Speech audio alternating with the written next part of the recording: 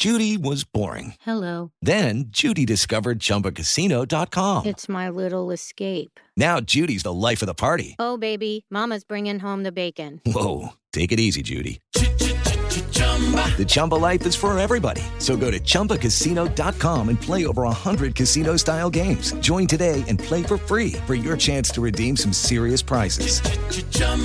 ChumbaCasino.com. No purchase necessary. Void where prohibited by law. 18 plus terms and conditions apply. See website for details. And the guy cuts me off and I almost fall. Going full speed around a corner. He like stops at the corner and I flipped out on him. And then I won the race and he disqualified me for swearing at him. Was his name Jack Reese?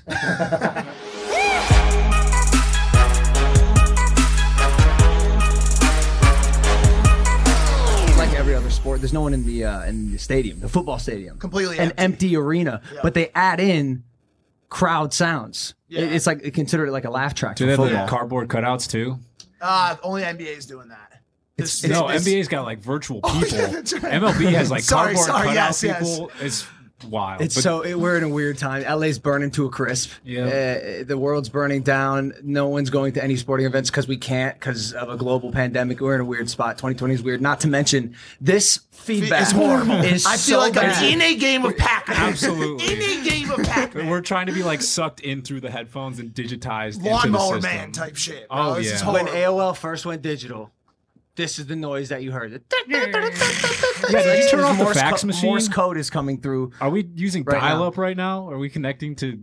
We'll tell you what's happened, Impulsive audience. There's a good chance most of you have fallen in love with our beloved engineer, Bradley. Bradley, we know you guys, you know what he looks like, you know his personality, you know him, you love him. Brad has moved on. Yeah. Brad's, he moved back to his home state to go achieve some personal goals. And we got a new engineer, his name's Travis. And so far, he ain't fucking doing it. Hey, you doing great. Let's put all the pressure on him on the Travis, first I'm day. kidding. Hey, it's no problem because we're gonna figure this out and we go to Ace Guest. An Ace Guest. We've had, shit, dude. We're really living up to our name, the #1 podcast in the world. Just rocket fuel guest, star after star after star, 6'9", Charlie Rocket. And we got a phenomenal guest today. We good on the feedback? That feels much better. I feel like I'm no longer in a microwave. And I'm back. Somebody stuck me in for a reheat cycle. Should we podcast about headphones? Be a first. I think we're all comfortable with speaking in, like close to a microphone, knowing what we're supposed to do, right? That's the problem. Also, our guest, who has one of the biggest YouTube channels in the world, is vlogging our inconsistent bullshit podcast now, which makes me feel even fucking worse about things. Yeah. All right, let's bring him on. Are we okay? Let's go. I'm just gonna run this without. Yep. Headphones. Fucking I can't believe it. The first podcast, we all don't have headphones on. Times are changing. What if I sound different?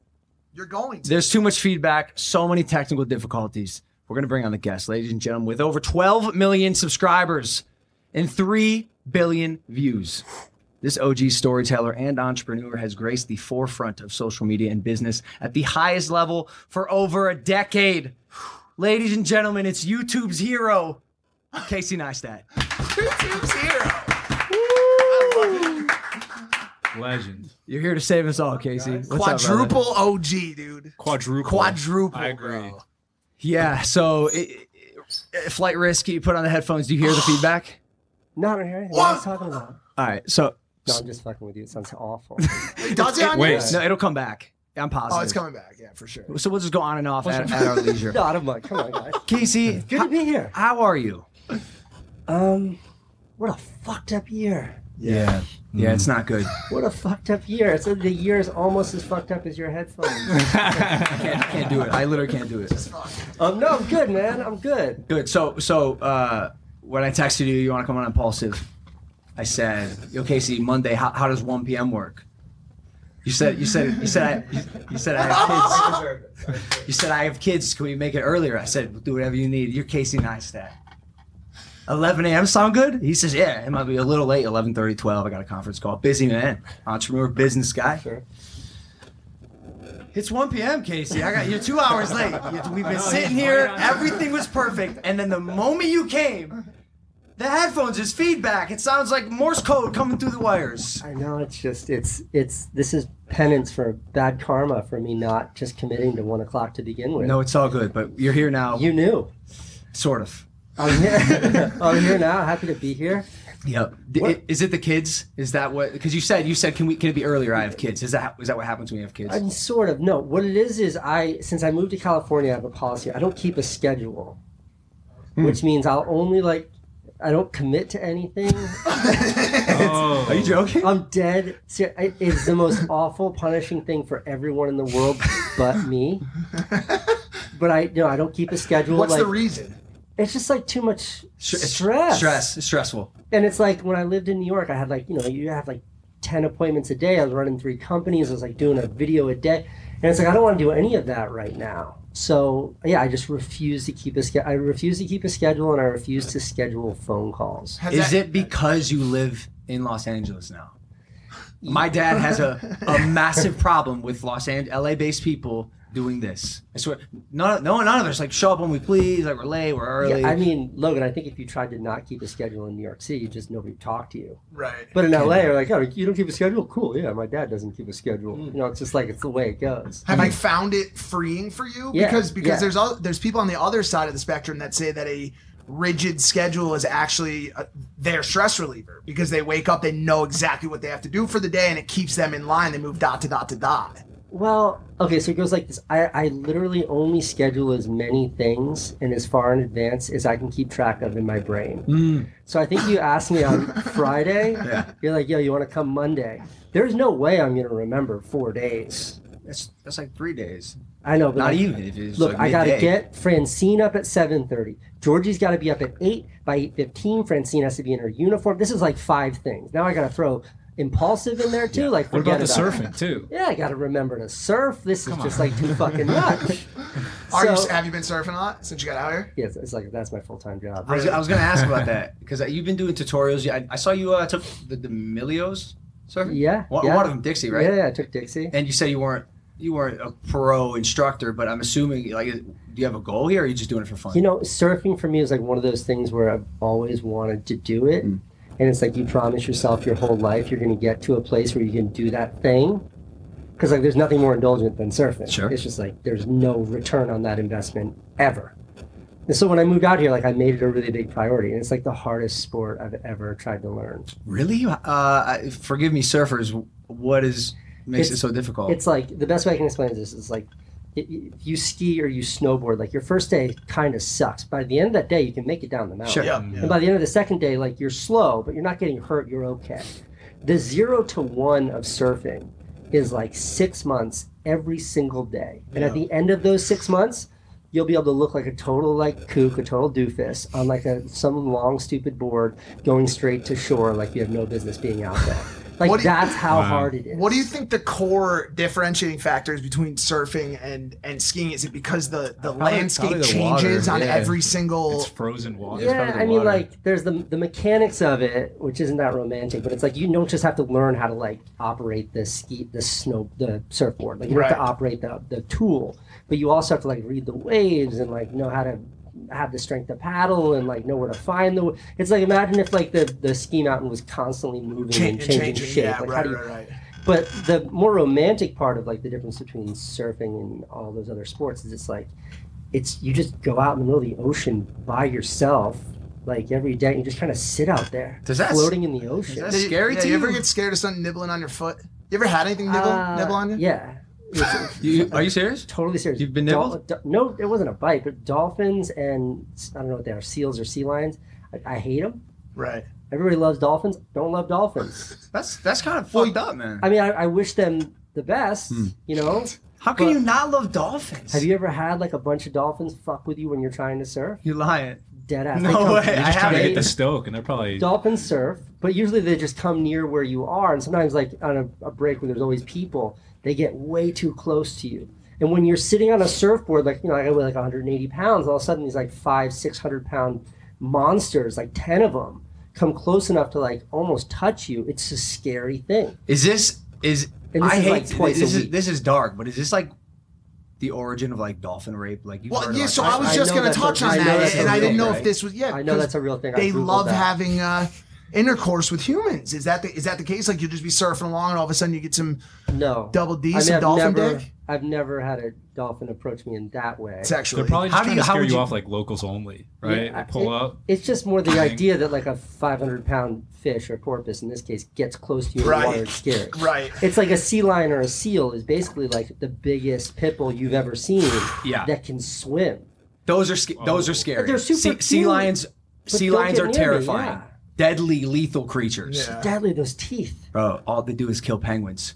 You have to be a sick fuck to kill a Have penguin. you ever seen how cute a penguin is? Nicest The nicest. nicest. Animals, You know, yeah. they're gay penguins. They have partners That's for mad. life. That's mad cool. Yeah, nothing but respect for that. They're probably the closest animals to humans. Well, Penguin. Well, there, there Well. used to be a human-sized penguin, right? Oh my God, you're right. Absolutely. Do you know about the human-sized penguins? no, but if I look at my bingo card of things we're going to be talking about on the Impulsive show, That's the wild spot. human-sized penguins Bingo. was like square A1. Hey, So see, here we go. have you considered that? I'm not kidding. Have you considered the fact that there was once a human-sized penguin walking around planet Earth? With the Lucky Land Slots, you can get lucky just about anywhere. This is your captain speaking. We've got clear runway and the weather's fine, but we're just going to circle up here a while and get lucky. No, nothing like that. It's just these cash prizes add up quick. So I suggest you sit back, keep your tray table upright, and start getting lucky. Play for free at LuckyLandSlots.com. Are you feeling lucky?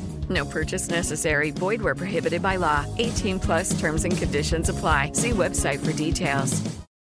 What would you do? You know, it's like how much time of your day, like if you're conscious 16 hours a day, you're sleeping for, how much time do you spend thinking about shit like this? A lot, All of them. a lot. Every because you waking got to hour. think. I mean, you remember Billy Madison, right? He brought human-sized penguins into the zeitgeist of culture. I You remember that penguin that used to fuck with him when he would get that was trashed? like that was his biggest fear. That was the culmination of all fear. And then also in Fight Club, Oh yes. his happy place was the penguin. Remember? Like It's just another part of culture touching on these important topics that exist in real life. right. These are the issues facing people today. You said surfing's the hardest sport you've ever done? Yeah, I think so. You're a super outdoorsy, beachy, active guy. I see you on the Super 73s, the bikes. I see you outside running. I see you working out. Have you ever slacklined?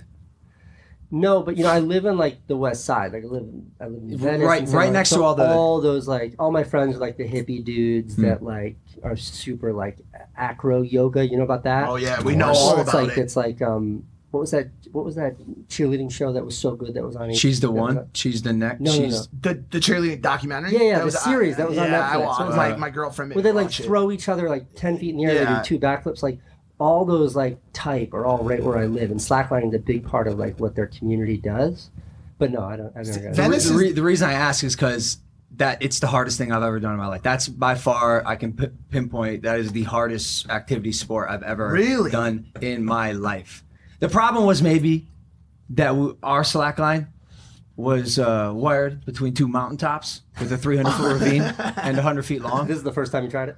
No, I did practice, but you can imagine there's a difference when you're about 3 feet high over sand. Right. There's a consequence At Venice Beach. There's a difference in consequences. Dude, there. I had a hard time trusting a rope that was a centimeter thick.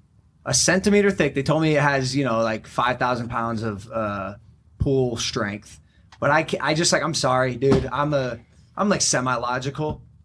I'm not buying it. I'm not buying it. It was the hardest thing I've ever done in my life. I love that you two could get into like a risk video dick swinging contest. Right? He's like, what are you saying about things towing you? Because I actually got picked up by a drone on a snowboard and elevated above the mountain. I had the same fucking issue where I was worried about something snapping too. You guys have both done crazy shit. You've done a ton of crazy shit, Case. Yeah, whatever it takes to get those views, man. You gotta. If it's a flying drone, it's a flying drone. Like slackline over 3,000 feet, bring it on. What was the scariest thing you ever did? Like in life or for a video? For video. The thing is about for a video, and I don't know if this is the case with you, Logan, but like when that drone lifted me, I think we're at the highest, like 150 feet in the air, which is super.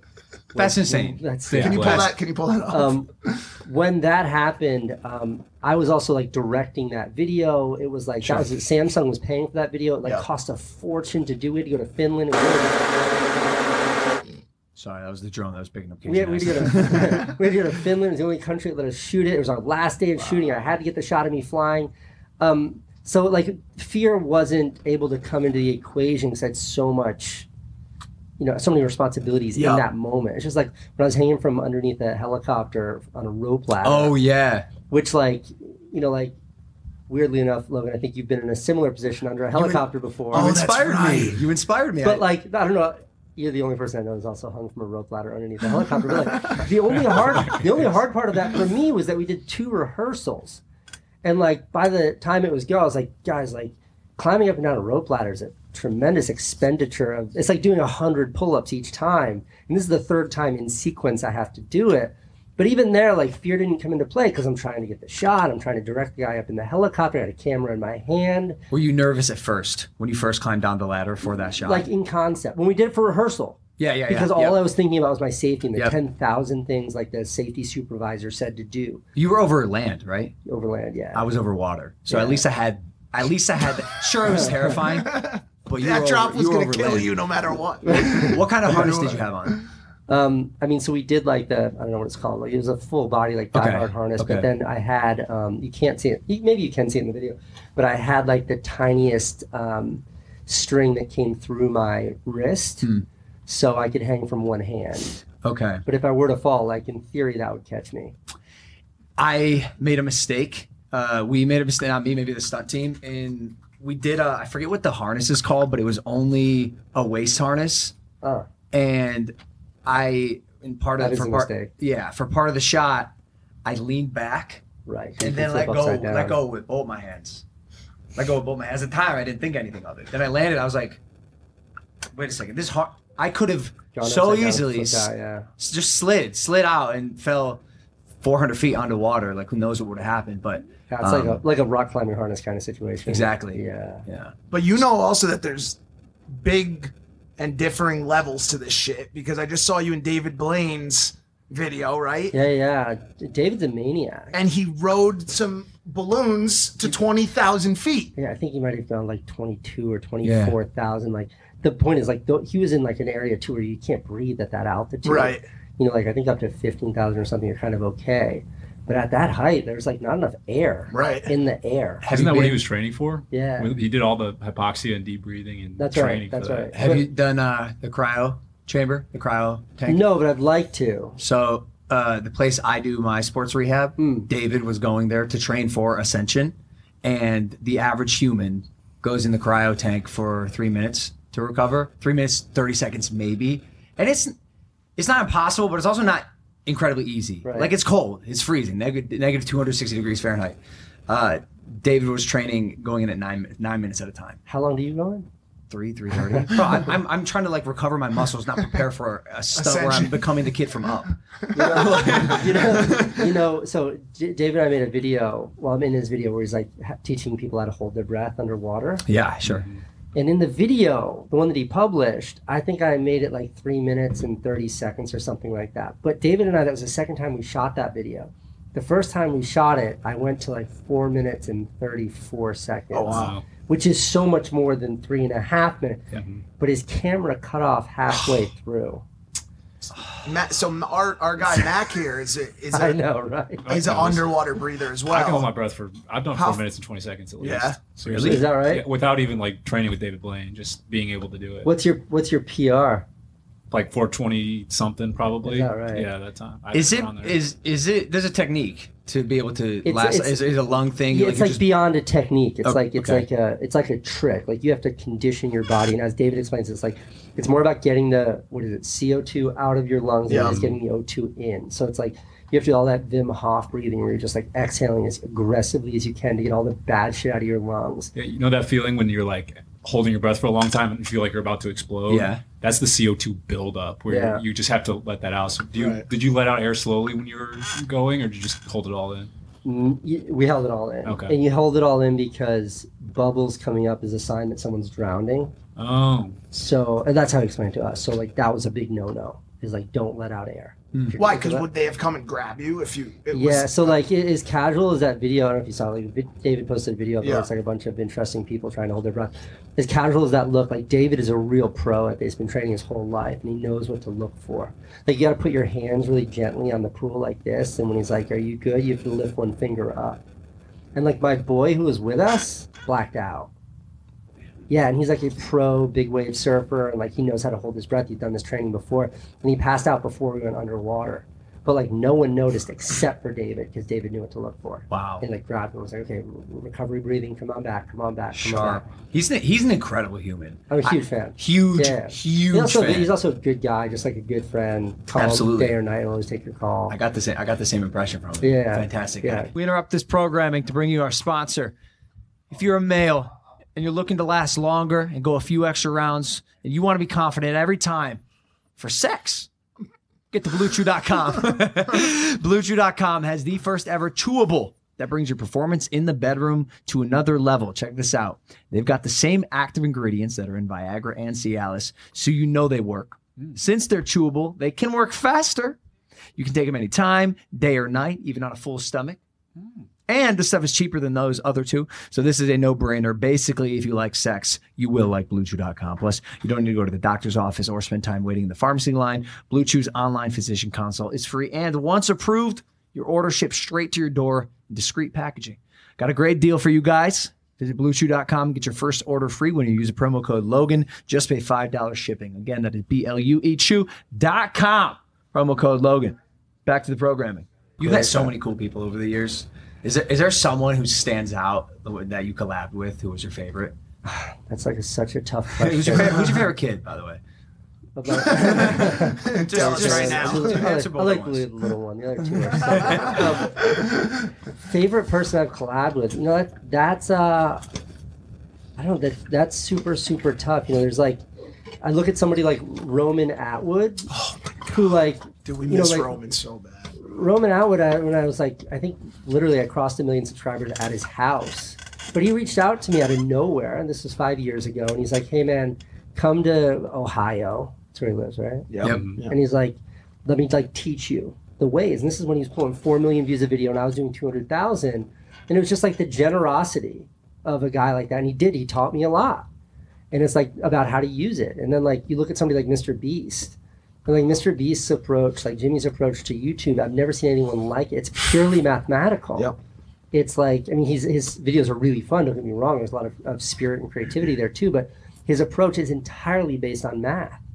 And I don't know, like, what kind of fucking psycho genius. Have you spoken to him? I talk to him all the time. Safe to say, the most brilliant kid you've ever spoken to in your life? Absolutely. Yeah. Especially like one of the first times I ever met Jimmy, like we hung out in New York City, and he like, we're having these deep conversations about like the nuances of YouTube and social implications of it and all that stuff. And he's like, he asked me like super frankly, he's like, how do I learn how to speak better? How do I learn how to be more articulate? And I understood completely why he was saying that and why he was asking that. But like the confidence it takes in a person to both like recognize the value in being able to be articulate and then like to actually speak up and ask something like that. I mean, my response was just like, just read a lot of books. Like that's how I'm a fucking high school dropout. I learned how to talk from reading books. And like, but that was just such a clear illustration of where his brain was. His self-awareness. It is unbelievable. Unbelievable. And his drive to be better. His drive to be better. And just like he is like a very good guy. He's very smart. He's so conscious of what he's doing. He has no accidents in the world of Mr. Beast. Like he knows what he's doing when it comes to the platform. So like meeting someone like him is really interesting. More broadly, like, and I'm sure you experienced some of this too, like in the crazy daily vlog days, but like when I was at the Academy Awards and I was there because I was a YouTuber and like a brand brought me to the Academy Awards, I was like in the winners lounge. Like after you win, you all go to this like one lounge, and I'm like down there like walking around like goofy fucking vlog camera, and like this like woman comes up to me and she was like, you. And I was like, oh fuck.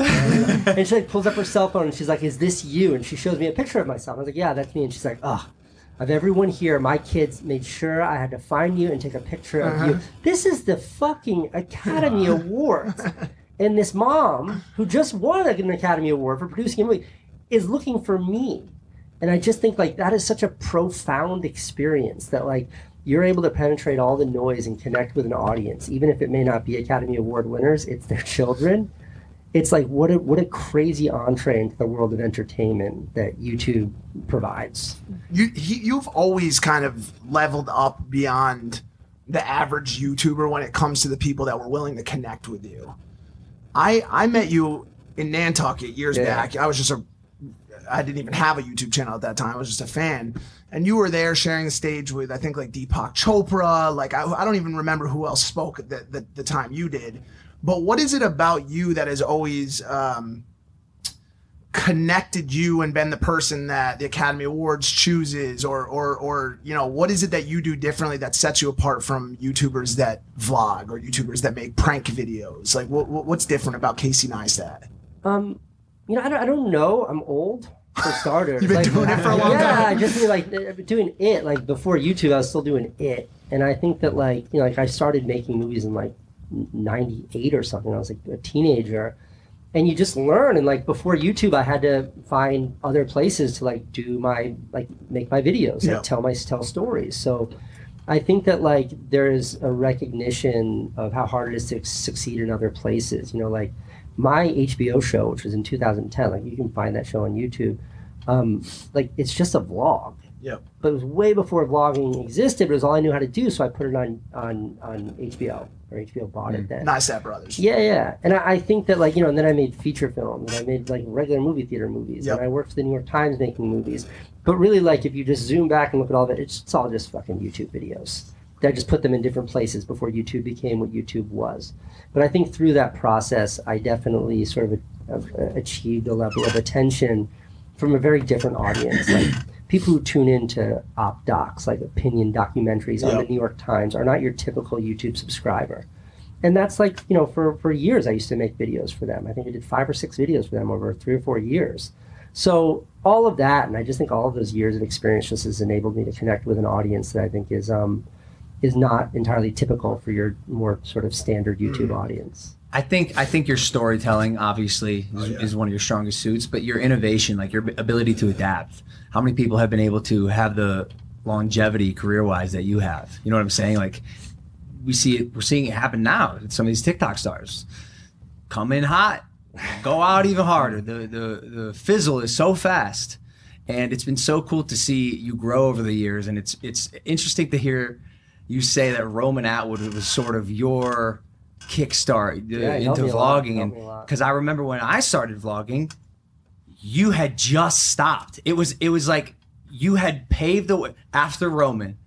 You had paved the way for the wave of vlogging that was me, Jake. I'm not sure who else was crazy enough to daily vlog at the time, because as you know, that is incredibly toxic and difficult. But I feel like I have to apologize for the world now if I'm the reason that you and Jake started easy. vlogging. I didn't say you were the reason. I said you paved the way. Logan, there's the Logan Casey history is a story I don't think a lot of people know, but way back in the day when I was like first trying to figure out how to launch my tech app, this was like 2013, Vine was the hottest thing. And I knew that like I needed to work with influencers to like launch my product, and I didn't have the social media presence then that I have now. And Jerome Jarre was a dear friend. He's like, come out to LA, let me introduce you to all these Viners. Hey guys, it is Ryan. I'm not sure if you know this about me, but I'm a bit of a fun fanatic when I can. I like to work, but I like fun too. It's a thing. And now the truth is out there. I can tell you about my favorite place to have fun. Chumba Casino. They have hundreds of social casino style games to choose from with new games released each week. You can play for free anytime, anywhere. And each day brings a new chance to collect daily bonuses. So join me in the fun. Sign up now at ChumbaCasino.com. No purchase necessary. VGW Group. Void where prohibited by law. See terms and conditions. 18+. And he brought me out, and like that was the beginning of the end. That's when it all went downhill. Like, all the Viners were super young. Yeah. You guys were like maybe 18, 19, 20. Squirts. Yeah, young. And I had no YouTube presence then. So like, like Jerome's prancing around being like, this is Casey, he's going to launch an app. You should know him. And like, I understand, like not everybody was excited about like meeting this like 20-year-old fucking 35-year-old guy who's about to launch some app. And like, you were so generous And you were so kind to me at that time. Like, you gave me the time of day. Like, you sat down with me, you heard me out. Like, I hung out in your apartment for like a day. We like met a bunch of people together. And I've always really appreciated that. But also within there, on that very day, and I don't know if you remember this, because there's also a journalist there interviewing, you had like a million things going on in that exact moment. But this is when you were living at, I don't know what the address was. 1600 Vine. Every Viner, which was the biggest platform out, every Viner in the fucking world lived in that building. And I said to you then, I was like, you guys need to do a YouTube show right now. I was like, do a daily vlog. And this is when no one was daily vlog. This was like Fun for Louie was the only daily vlogger. I was like, you guys need to start a vlog, use this entire building as your set, and all the Viners in here as your like talent. And I think like you, and I don't know who you were living with. It was me and Lance 210. We just talked about as much as we poke at Lance 210, we love Lance 210. Oh, yeah. He's the reason I got into vlogging. Y'all want to get mad at someone? Get mad at Lance 210. He's the reason. It was me and Lance that were vlogging, and then Jake started. Is that right? But this was like 4 years before you guys started vlogging. Like the opportunity at 1600 was so rich. Yeah. Because like in what world? I think even at the time MTV was considering a show called Hollywood and Vine, because those are the cross streets. Yeah. And that's also like such an appropriate title for a fucking show. It's such a good idea. The problem was, and a lot of maybe media companies or studios who try to do this talent first model, the problem was we couldn't all unite. Right. We had individual goals, and we were unwilling to drop those to form this group and this show together. And that's why it never worked. It's one of those situations where like if any of the people who lived at 1600 Vine understood then what is commonly understood in the community now, it would have been a different equation. Agree. It was also just like the idea of a daily vlog back then was just that thing where like people talking to a point and shoot being like, yo, go to get some coffee now. Like it wasn't sort of the creative outlet that vlogging has matured into. It's been so crazy to see the evolution of vlogging. Yeah. I wanted to ask you about this because it fascinates me. I feel horrible for the next wave of vloggers. You know who Alex Warren is? Yeah. Talk to the kid all the time. He's a friend of mine, and I really believe in him. But I have to acknowledge that it's probably so hard to really break through. Everything's been done. Everything's been done. We filled the pool with 1 million Orbeez. We built a giant Lego structure and knocked it down. We've given away cars. We've given away money. Like, it's all been done. So what is next for the YouTube vlogger? You know, I think the exact opposite. Yeah. We've been saying it. I had this conversation with my friend Sam yesterday. I think that like the vlogging space is so wide open because if you look at like who the really successful vloggers were, and you say you count 20 of them, if you can count that many, they all fall into like one of 2 or 3 sort of genres of vlogging. You know, like Alex falls into like the David Dobrik sort of comedic skit vlogging, like you and your brother sort of and Lance 210, like you all sort of fall into this sensationalist category of vlogging, which is like your life is so wild and that's why people are tuning in. You know, for me, it was much more about like here's my perspective on the world, and then maybe the other category would be like this is literally my life, which is just people sharing the specifics of their. I think that leaves like this wildly wide open green pasture that doesn't necessarily adhere to any one of those really cleanly defined buckets. So there needs to be a new format? Yeah, I think that like... But you'd agree that's hard. That's hard. That's the hardest thing to do. So it is hard, you're saying? I think it's hard, but you were... Yeah, okay, so I understood what you were saying is like, it's done, like there's nothing left to invent. I agree it's wide open. Not easy. But the barrier to entry... Oh yeah, way higher. You can't pick up a camera and fill your pool up with fucking Mountain Dew and get 1 million views anymore. Like it just will not happen. But I think that like there's an appetite out there, like the Kardashians is coming off the air. Like people still want to see. They want stories. They want to understand life. Like give the people that. Like tell them a story, and I think people will engage like in a huge way. I think that like right now so much of YouTube, especially the creator community, feels so stale. And I'm not picking on anyone in particular. I just mean that it's like I think the last truly like revolutionary wave that I saw on the platform was Dobrik, like where you looked at it and you're like, holy shit. Yeah. no one's doing anything like this. I've never seen anything like that before. But now Dobrik's been doing it for, a number of years. He's still incredible. He's not lost his touch at all. But it's no longer brand new. And I say, I hope that doesn't sound like a dig. I think he is absolutely brilliant. But like, what is the next evolution in sort of the vlogging genre? I don't know. But I just mean, like, if we haven't seen anything new in that long, there's an opportunity right now just to figure out what that is. Massive. We'll leave it up to you guys to figure that out. Yeah, all right. Because that wave is passed for me. That wave is passed is officially for you. It's a pass for David now. It looks like too at this point. The burnout that vlogging causes is tremendous. Nasty. Is that why you stopped? 2016, right? I mean, yeah. For me, it's like I think about it a lot, but it's like you put so much of yourself out there. I had a great conversation with Phil DeFranco about this because that guy's been doing it forever. Yeah. But you put so much of yourself out there, you externalize so much of who you are, that you land at this like weirdly existential place, and it's like, shit, what's left for me?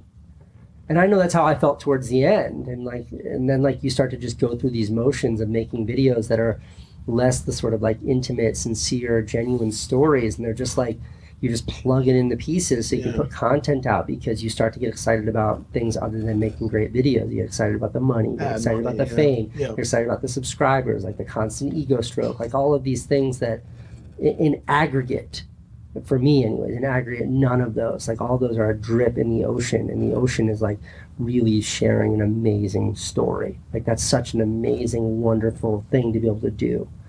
And when that was sort of supplanted, when that was removed and it was replaced with just like post a video, get the views, post the video, I started to not feel great about myself or what I was doing. And that's when you just have to like be honest with yourself and like, okay, I gotta sort of hit the brakes, even if it's a very expensive decision to make. Sure. You know who I think is great and I think is a new genre? Jeff Wittig.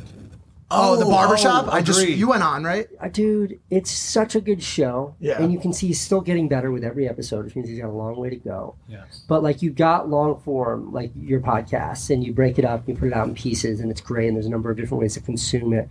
But I feel like Jeff has merged what is effectively like conversation with actual like a YouTube format in a way that's really compelling. And as he like ramps up the comedy, he like leans into Jonah as like his foil. Yeah. He's like, who is it? Conan had Andy Richter or whatever. Yep, He's like a guy who would sit on his like it's maturing into something that feels really rich. Like there's no talk show in the YouTube community that doesn't follow sort of a traditional format.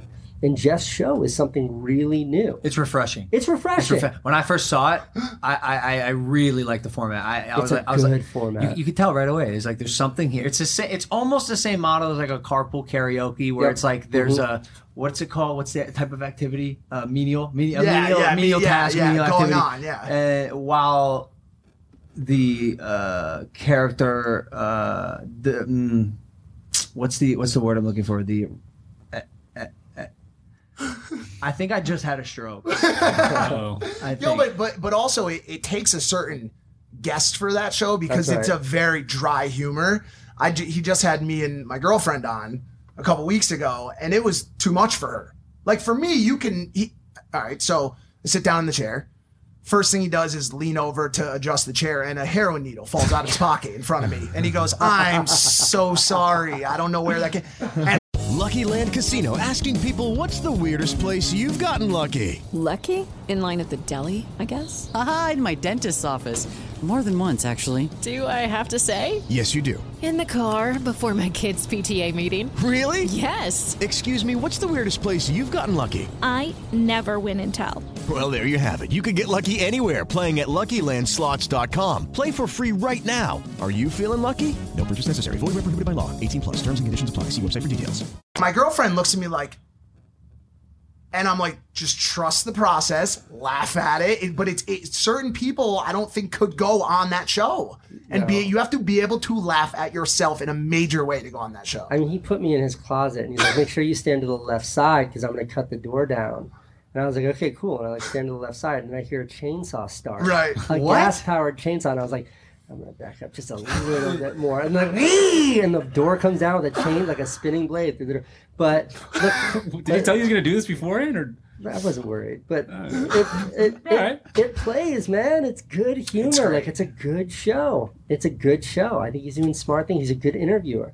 A lot of that humor is really, I think, really sophisticated. I'm a huge fan. He had one of the D'Amelio sisters on. I think it was Dixie. Yeah, Dixie was on. And the Connecticut connection. There it is. Did you ever think that the biggest celebrity in the world would be a 15-year-old girl from Connecticut, from Greenwich, fucking Connecticut? Dude? No, what a story. Holy Crazy. smokes. They're the two of them, like, they're slingshot at the speed and acceleration with which they found success.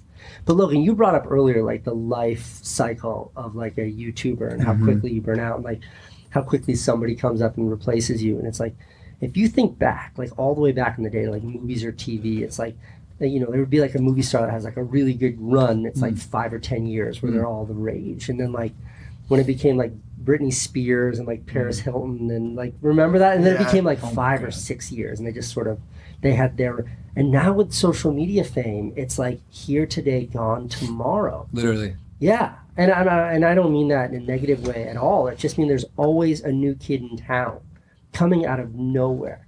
Like last June, who could have predicted it would have been a teenage girl from Connecticut who's a fantastic dancer. She's an amazing, like, entertainer. Right. But who would have seen that coming?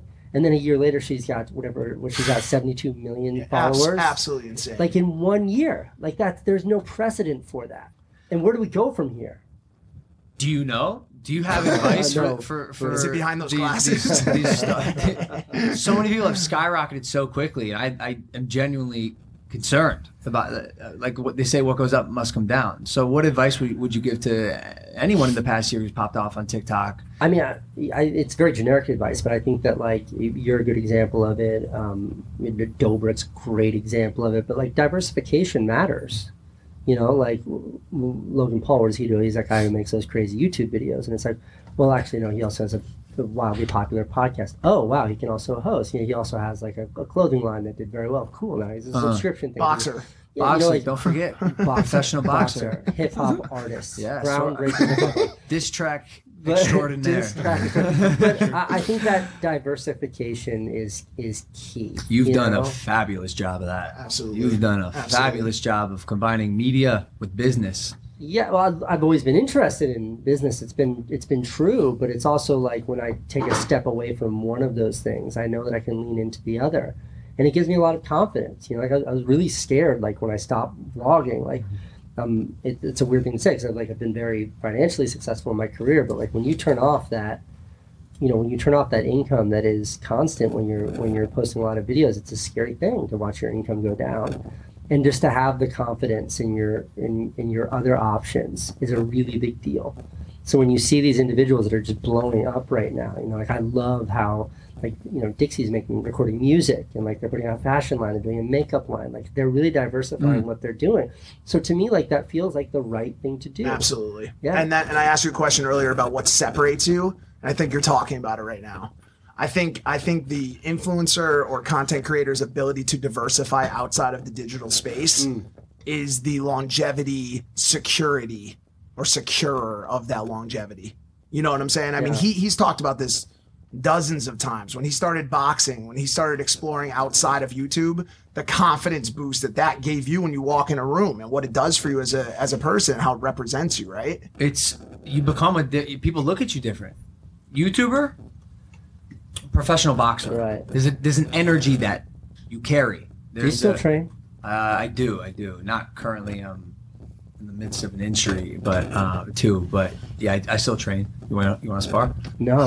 I mean, I used to fight. I've been fighting my whole life, but I don't ever. I'm like so scared of getting hit. Ooh, that's the thing. That's the my biggest. I see people. I go to the gym. I see little highlights on Instagram, hitting pads, hitting the speed bag, the heavy bag. Great. I mean, yo, we call them pad warriors. Like, yo, you can look as fucking good as you want. Your hands can be as quick as you want until you get hit in the head. Like, really hit in the head. Have you lost time of your life because of a head injury? Like, blacked out, unconscious? From fighting, yeah. Really? Yeah. How bad was your hit? You know, it's like, you know this really well, but like when you're sparring, if you're sparring with a really talented sparring partner, all they have to do is touch you, and you know they got through. They don't need to knock you out. You just need to know your defense was down. When you're sparring with a weak partner, they're just trying to kill you. And I was sparring with a really weak partner.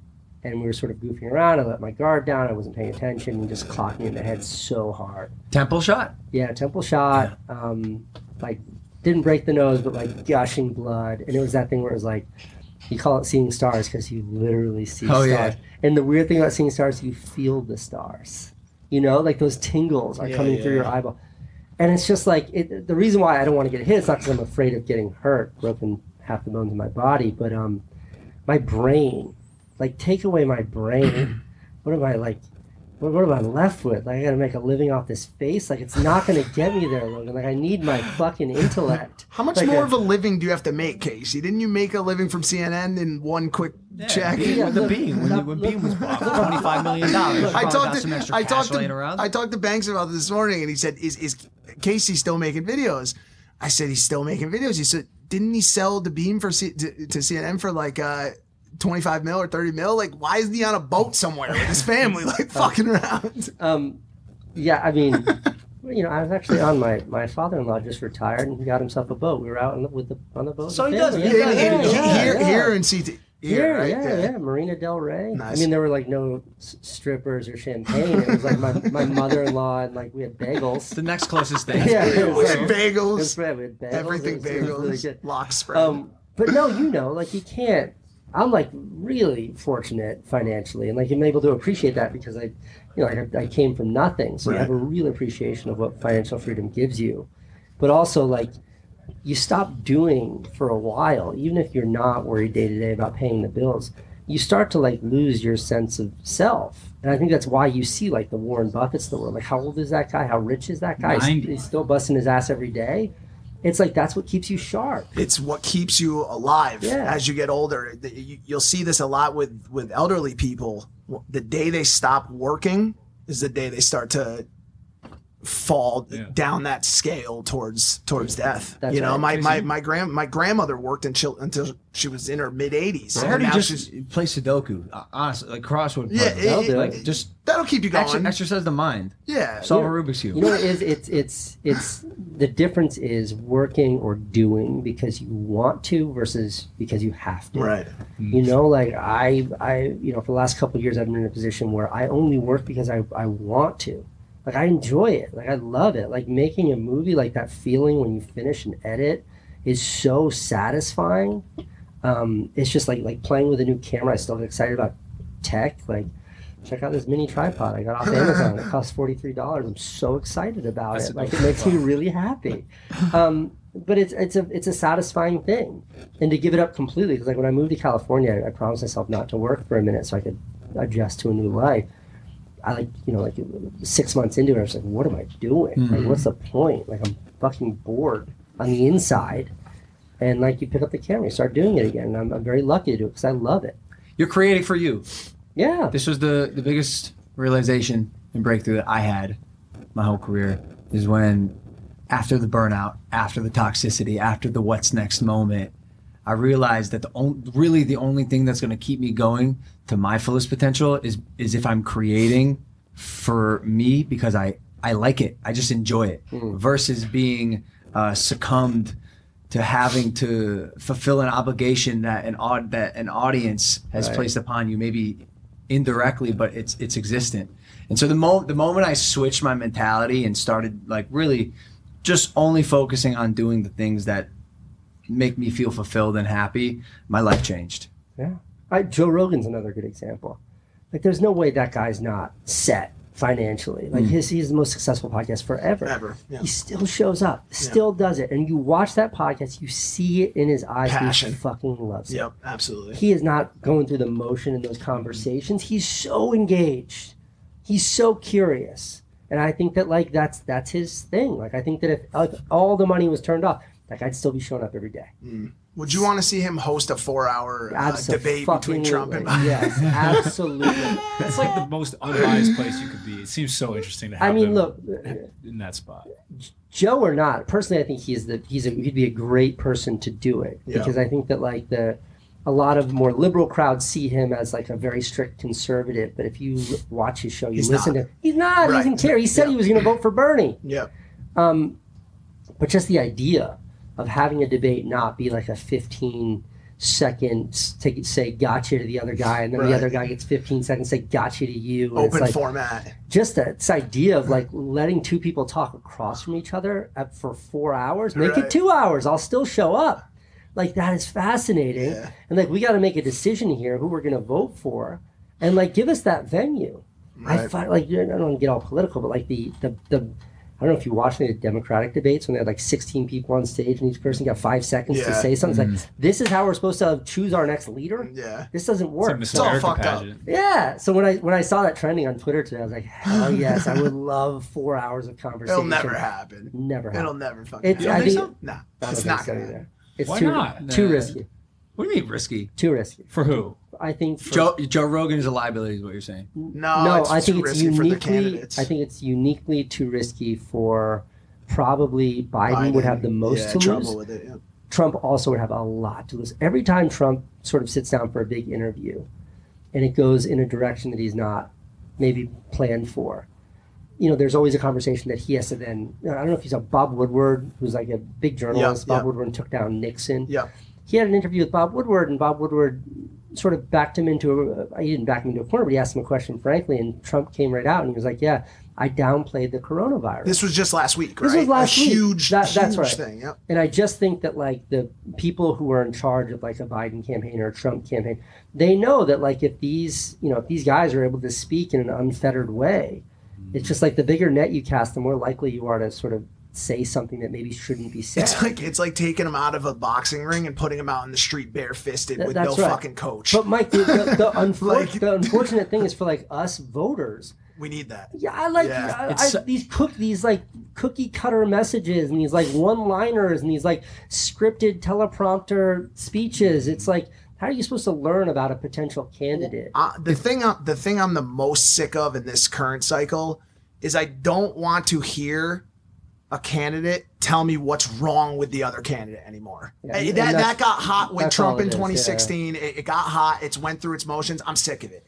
I'm done with it. I'm tired of hearing Sleepy Joe Biden. I'm tired of hearing from Biden that Trump's I don't want to hear this shit anymore. You know what it does? What are you going to do to reunite the broken fucking country that we live in right now? Like yesterday, I'm a big politics junkie. It's like all I do is read the news. But like a couple of days ago, Bernie came out and said that he thinks Biden should be spending less time talking about Trump and more time talking about how he's going to help low-income Americans. I agree. And it's like, I don't know what the latest numbers are about how many people are out of work because of coronavirus, how many people are struggling because of healthcare related to coronavirus. Like, that shit keeps me up at night. And I don't know what Trump's going to do to fix it. I don't know what Biden's going to do to fix that. And that's a really unfortunate place to be in. You took a little bit of a leap in the last election when you came out and said that you were going to vote for Hillary.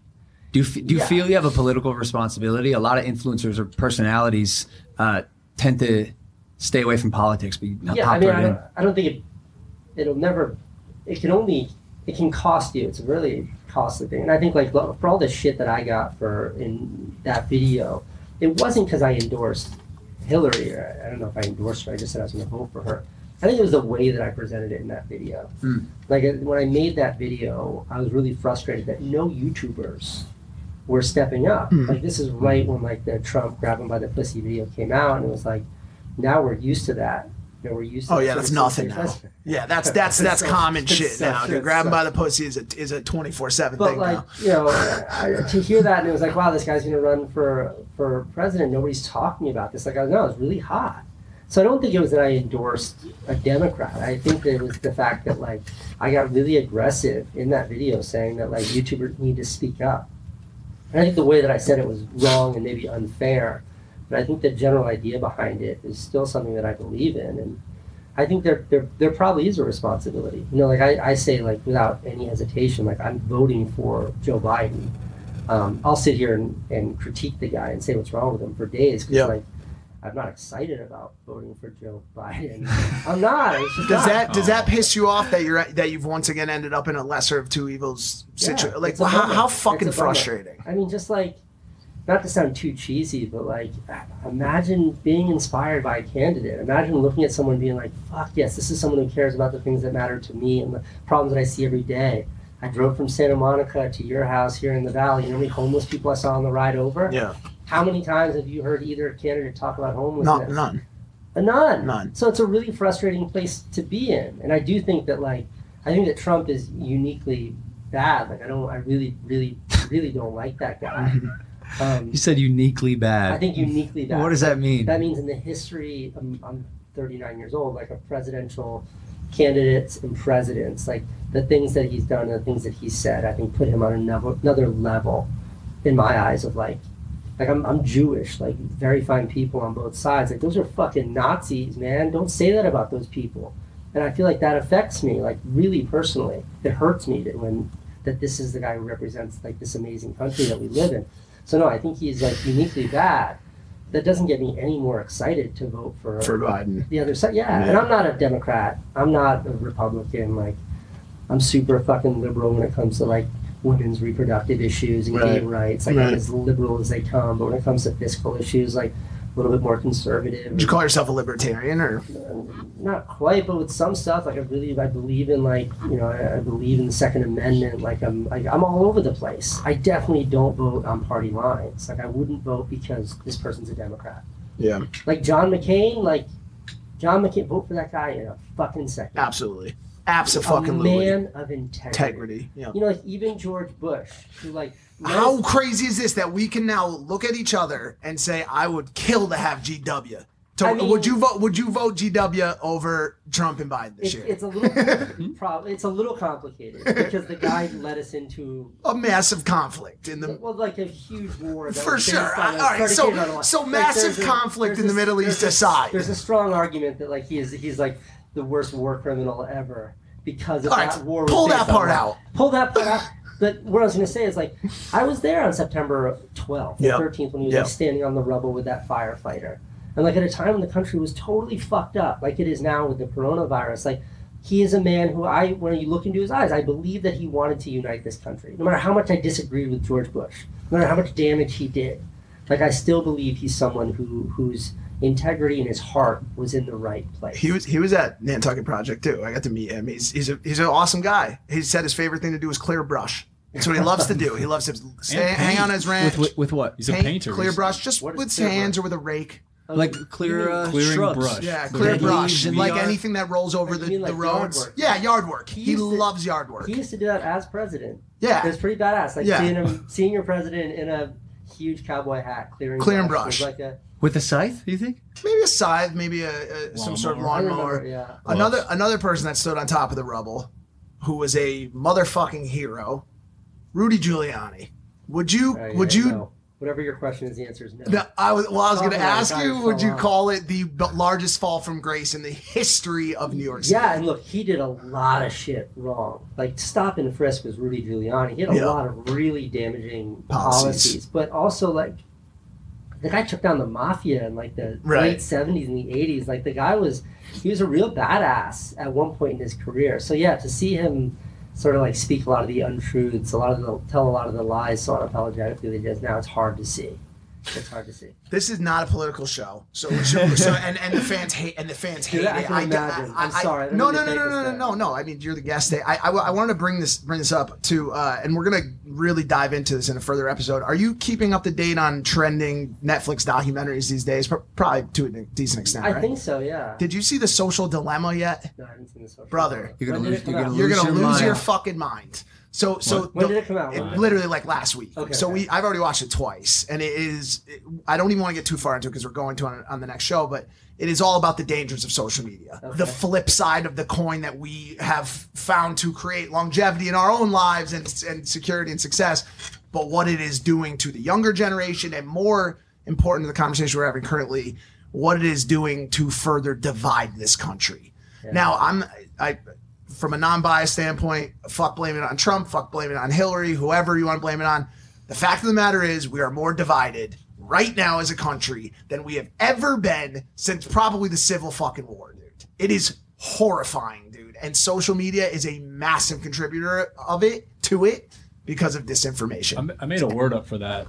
You know what agoraphobia is? Fear of... I actually do. Big words. I don't remember it right now. Fear of crowded places. Crowded places. So how about instagoraphobia? How many people do you know that are now terrified to go online to share anything because they don't want to be yelled at or bad comments or all this random stuff. It's now the place where we are socially gathering. So now we have instagoraphobia. Yeah, I mean, like there's, I saw, like those 2 cops were shot here in LA like 2 days ago. Ambushed. Horrible. The most horrible thing ever. Like, God bless those guys. I hope they survive. I think it was a man and a woman. Yeah. Horrible, just terrifying story. Hope they catch the person who did it. Hope that person fucking rots in jail. Yeah. But as the wounded officers were being brought into the hospital, apparently there were some people there like shouting bad things at the cops. Yep. Blocking the entrance. Blocking the entrances. Yeah. Or whatever. Yeah, something. It was fucking awful. Fuck those horrible people. Yep. Those people deserve like the worst. If that's who you are, you deserve the worst in life. Yep. But by the next morning on Twitter, it was trending with like 500,000 tweets, and it was aligning the actions of those horrible people that were blocking the entrance with the entirety of like the Black Lives Matter. Of course. It's just an agenda. And there are people. But you see like how quickly that accelerated to conflate those two things, and it's like that's just as awful as like, you know, some stupid 17-year-old white kid with an AR shooting 2 or 3 people, which is another awful thing. Like, that kid should not represent an entire community any more than these people who are blocking police officers should represent an entire community. But social media has enabled this sort of gross association in a way that I think is really damaging and really scary, especially when you have an election that's like 60 days away. Crazy. And I agree with you completely. I think that's probably one of the scariest things that we have to deal with right now is how people at large will do exactly what you said. Let one act represent, and I think there's pundits, social pundits. Like we had a conversation before the show started today about Ben Shapiro, Crowder, and then the people on the left side as well who do the same thing. And I think these people are simply fanning the flames. Yeah, the trouble is it works. The more sensational and sort of loud you are about these things, like often you're rewarded. It's like, it's not the like civil-minded, level-headed tweet that goes viral. So when someone says something fucking nuts, you know, it's like, who's the like most watched show on news? Like Sean Hannity, I think gets like the most insane viewership of anything, and he's like wildly extreme positions. And it's like, that's what's rewarded. Like, people will always rather sort of look at a car accident than read a book. Yeah, we're a sensationalized headline hunting culture. It's so much easier to read a headline and find an agenda that you think kind of fits yours and then hop on the bandwagon. And I think we've always been that way as a human species. It's human nature. It's human nature. When you combine that with what social media can do, like what's ahead is really scary. You should definitely watch Social Dilemma. It is fascinating. Casey, it's wild. Fascinating. One of the stats they give on it too is that fake news spreads at a rate of 6 times faster than real news. And so it basically it explains how we're not surprised. Rumor travels around the world before the truth gets out of bed. Exactly. Is that saying? Yeah, something like that. 6 times faster, and it explains the whole backstory of how Pizzagate came to fruition because people started talking about it, and the Facebook algorithm recognized people who believe in Pizzagate also believe in chemtrails, also believe in HARP and anti-vax, and Facebook started serving Pizzagate. So Facebook was in the end partially responsible for Pizzagate getting some sort of traction. Is this all in the doc? It's all in the doc. And which led to a guy going and shooting up the pizza place. And that's the shitty thing is like at the end of the line for all of this sort of sensationalism and fake information being spread around. It's like people do get hurt. Like there's real consequences, and we're having to confront that now, and it's so scary. Let's talk about something fun. Yeah, man, this conversation got real. It's interesting. It's impulsive, dude. We're versatile. I think that's our thing. How often are you posting videos? Currently? Yeah. Once a year. Once a year. A vlog you're talking about? Yeah, maybe 3 times a week. If you would have asked me a month ago, before I hurt myself badly, it was 6 times a week. 3 vlogs, 2 podcasts, and 1 exclusive content for Maverick Club. So it was a lot. It's a lot. Now, so I was going to say, how do you maintain all that? Grind in a way where I don't burn out. If I want to take a break, take a fucking break. Yeah. Take a break. And you know what's crazy? Like harping back on like Alex, up and coming vlogger, he texts me about it. Something he's like, "Yo, like sometimes I'm not feeling motivated. I'm not feeling creative." And while I definitely encourage people to listen to their body and pay attention to their health and make sure you aren't pushing yourself and falling into that toxic hustle trap, there's a little asterisk I want to put there for 18 to 22-year-olds. I really do believe that is the time to put your fucking head down when you're young and grind. When you're young and you have energy. Like I noticed when I turned 23, things started changing. It took me a little longer to recover. You hear My this metabolism, shit, bro. Listen, wait till you get to 35, right?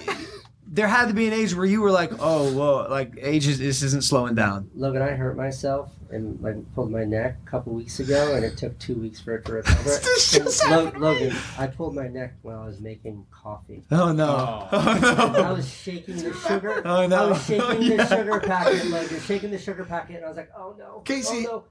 Candace, help me!" No, Danny, you remember this? I was putting on my shoe. And I go, "Oh no, oh no!" Slip-ons from here on out. Oh, Case, it's bad. I know. No, it's like I'm genuinely scared of some shit now that I used to never be scared of. Like what? Like a lot of physical activity. Mountain biking. No way. You're still no running? fucking shot. I still run. I run every day. What about You've been running for a minute. Yeah. Long distances. I'm super fit. I really believe that. Like, especially like since quarantine, I built a gym in my house. It's no Logan Paul gym, but it's a very nice gym. So I'm like working out a shitload, and I love that. But like mountain biking. Like when I moved out here, I was gonna get a mountain bike, and I like went out once, and I was like, yeah, that was super fun. But like, there was a moment where I hit the front brakes, an accident, and like, yeah, I'm not gonna mountain bike. Risk reward. You're still road biking, right? No. You're not doing that either? My interest in that is gone. Because of being hit by cars. It's a big part of it. I mean, so like, how many times have you been hit? Yeah, my right leg is made out of metal. Okay, right. Okay, but how many times have you hit a car? Because we've seen that as well. Well, that's a different story. I mean, that was intentional. A funny story is like, I used to race on a professional triathlon team. Like I used to be, that's all I used to do is race. And there was one race, like they travel around on the officials travel on a motorcycle to monitor the bikers, make sure nobody's cheating, make sure everybody's doing things right. And it's a motorcycle who's driving, and then a guy in the back who's just the official with a notepad to like write down who's. And the guy cuts me off, and I almost fall, going full speed around a corner. He like stops at the corner, and I fucking flipped out on him. And then I won the race, and he disqualified me for swearing at him. What's his name? Jack Reese. Tell me now. 2 points. 2 points. That's crazy. That sucks. Yeah, I thought you'd like that story. That sucks. Do you ever have you know what's another big problem with bikes? People cutting bike locks off them, man. People cutting bike locks off bikes. I showed him that video never seen of you and your brother pranking the news station. The news. She was upset because practical jokes weren't really a thing back then. No, that was like pranks have never really been my thing. But that morning, I mean, so the story there for the viewers at home is there was this very like embarrassing but also kind of fucking hysterical video where my brother Van and I, like, we were kids, we were really young. We were like in our early 20s. We were on local news. And they wanted us to demonstrate how to cut a lock. And I put a ketchup pack in my hand, and like Jim Carrey and Dumb and Dumber pretended that I cut my own throat open and I flipped out, and she lost her shit. Why was she so mad? Okay, so I think that she just like, I think she was probably dealing with some other shit. Yeah, it seemed like her reaction was wildly not expected. But the reason why we did it is like we were having our egg sandwiches that morning in the green room. And this woman was like really, really rude to like the PA. That woman. Yes, right. in front of us. And it was just like in that moment, my brother and I were like, you know what?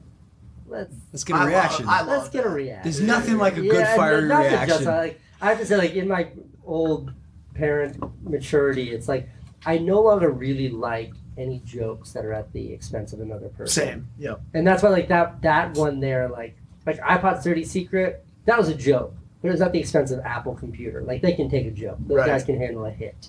Like, bike lanes. Like, yeah, the cop shouldn't have written me the ticket, but ultimately, like, it was a very self-effacing joke. I was the one falling off the bike.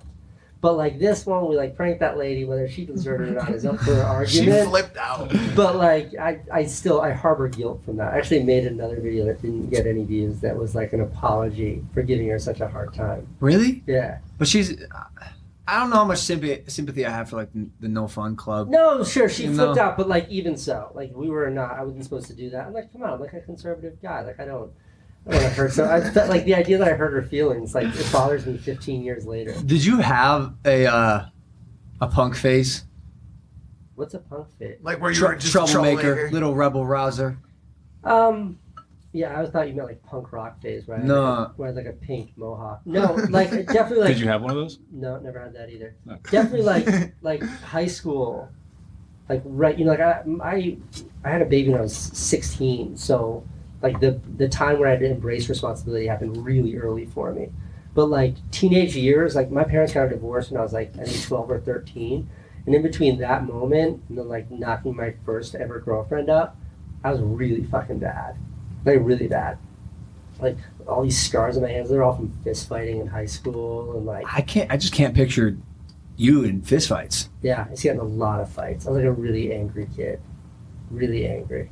Because I got like made fun of a lot when I was really young. But I was always a fucking scrapper. Nice. And then like I went to a school that was like, I mean I'm sure the teachers were trying their hardest, but it was not a great public school. Was it New London or? No, so I went to Ledyard High School, which was not a bad school, but it was right when the casino started. Foxwoods, yeah. So the school was flooded with sort of, kids from out of town that were getting these huge checks from the casino. So they weren't super motivated to engage in the school, and the teachers were overwhelmed, and you have all these new kids from out of town that the teachers like they don't know how to cope with these larger class sizes and stuff like that. And then there's just like a kid like me whose parents are going through a divorce, and I'm just a bad kid fucking to begin with. Like I'm one of 4 kids. I wanted attention.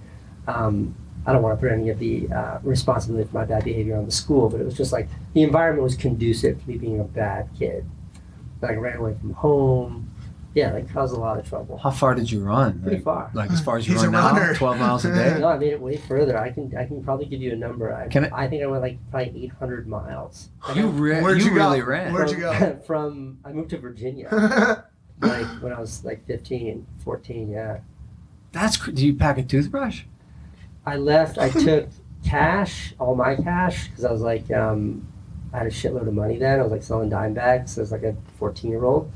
And my box fan. Like I still sleep with a fan on. Like I couldn't sleep without a fan. Because the noise or the feeling of the wind? The White noise. noise, yeah. Yeah, I need the noise. It's like Why don't you just do the phone? The phone, like... Phones didn't exist. Yeah, There was no phones- such thing as oh, phones. yeah. So he brought a box fan. Box fan. Look, yeah. this was like 100 years. They weren't the wheel hadn't been invented yet. Like, so like when I left home, I left with like what cash I had and the box fan. That was it. And a baby mama.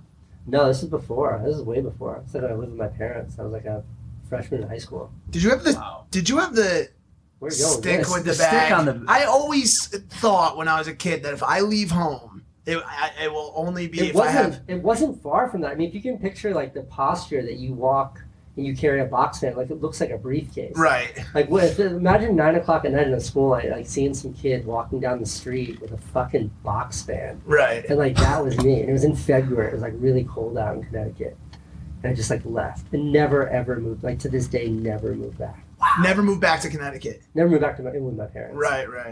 I used to like go back and steal food. Like when I knew my parents would be out of the house, I'd like go back to my parents' house and I'd like take food and then leave. Yeah. She definitely had a phase.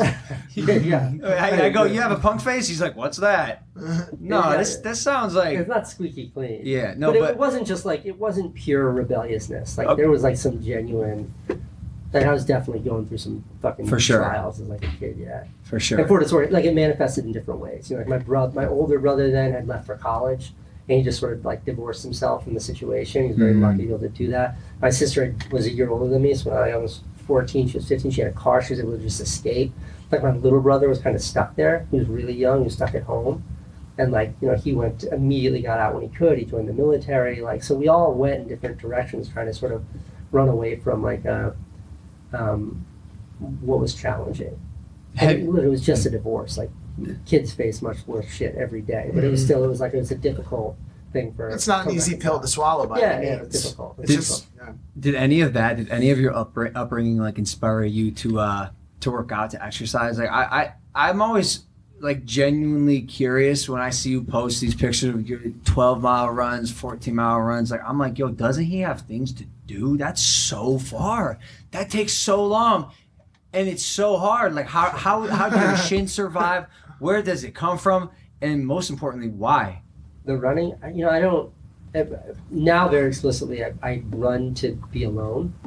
Like we were talking about surfing earlier. Surfing's the same kind of thing. It's just like you get to be alone. But running for me is just like, I need that. Like how I do it now is I get up every day. I get up at 4:45. I'm out the door. You're one of those. Yeah, I'm out the door at 5:30 because I have to be back. The kids wake up at like 7 sharp. Like this morning, I can show you my phone. I get a text from Candace at 7:02. Where are you? So it's 2 minutes. Oh shit! Because the kid's up at 7. Like we have a really good deal. She has to put them to bed, but I have to be there in the morning. I'm up anyway. I don't mind. And putting the bed's a nightmare, but like, so that's every day. You have a schedule too, though. But that's my schedule. Okay. You see the difference? Like Okay. there's nothing external coming in. Okay. That's like me being like, this is my priority, and I love that. What time are you staying up till at night? Like now, like 11, 10:30. It's a long. That's a pretty long day. It's a good long day. day. Yeah. You got like 5 hours of sleep, 6 hours of sleep? Yeah, and then one day a week I try not to wake up. So like yesterday, At all. Sunday. Well, like I sleep till 7. Right. PM? That's AM. oh, that's an You early put us to morning shame. for But us. that's an extra 2 hours and 15 minutes of sleep. So, like, Caffeination. I'm a huge Coffee I don't guy. do drugs. I don't drink. But Right. man, I like if I could mainline coffee, I would. Like caffeine is my favorite drug. Dunkin'. I'm not much of a Dunkin' guy, even though I'm from New Come England. on, man. Do you know that caffeine was a performance-enhancing classified drug until like 1987? Really? Yeah. Because like when I used to race, I had a whole caffeine system. Exactly when you take it, so you have the peak effect from caffeine. Yeah. And it would like increase your performance by like a significant, like a absolutely marked amount of time. In my adult life, I discovered really discovered caffeine. It's special, right? And the effects. I hate that I agree with you. Like I really hate that now I, a person who once never drank a cup of coffee ever, and like adamantly lived by that because I was so proud that I was able to just do my day with no added substances in my body. Every day now I drink 1 to 2 cups of coffee. I'm on 2 today. Today's the first day I drank two cups of coffee in the morning. Slippery slope. It's a slippery slope. Yeah, I drink. That's about. You want to know how bad my addiction is? I drink instant coffee. Oh, What is wow. instant Casey. Here's, Let me explain why. No. A couple of reasons. I'll hear you, but Well, I don't need you. I don't expect you to agree with me because I am wrong and I own that. Okay, all right. The That's all I need. caffeine, the amount of caffeine in instant is off the charts. Right. But here's the real reason why I drink. It's the quietest way to make coffee. You got 2 babies. You're getting up to go for a run. If one of those babies gets up, your whole day is shot. Yeah. The quietest way to make coffee is instant coffee. What about a French press? It's pretty quiet. A French press is pretty quiet, but the time is almost double the amount of time it takes. It is not instant, so I get that. Bro, these are things you don't think about when you're not a dad. I'm like literally like, wait a second. He has to be quiet in the morning, so his kids, his babies, don't wake up. You cannot be loud. And now this is all making sense to me why you say you never want to be a dad, because that would be impossible. You'd be running around the house screaming, making coffee, kids waking up. Yeah, I'm serious. It's going to be tricky. It for may sure. not ever happen. I'm actually having my first Baby. little trial with it right now. What are you saying? With parenting? What are we talking about here? We got a French bulldog. A puppy, yeah. Yeah, Oh. French bulldog. Michael. His name's Michael. Hey, Big Mike Jr. And when he falls asleep, it's very important that he stays asleep because he has severe separation anxiety. He misses his mommy, and so when he wakes up, it's for as long as he can go. And so when now when I get up to piss in the middle of the night, I'll fucking sit down on the toilet. No. Wait, why? What is it? It's less sound, like in the room with the piss hitting the water. It's like a closer proximity to the water. You look me in the eyes right now and tell me you're serious. I'm serious. It makes less sound. I don't know what to say.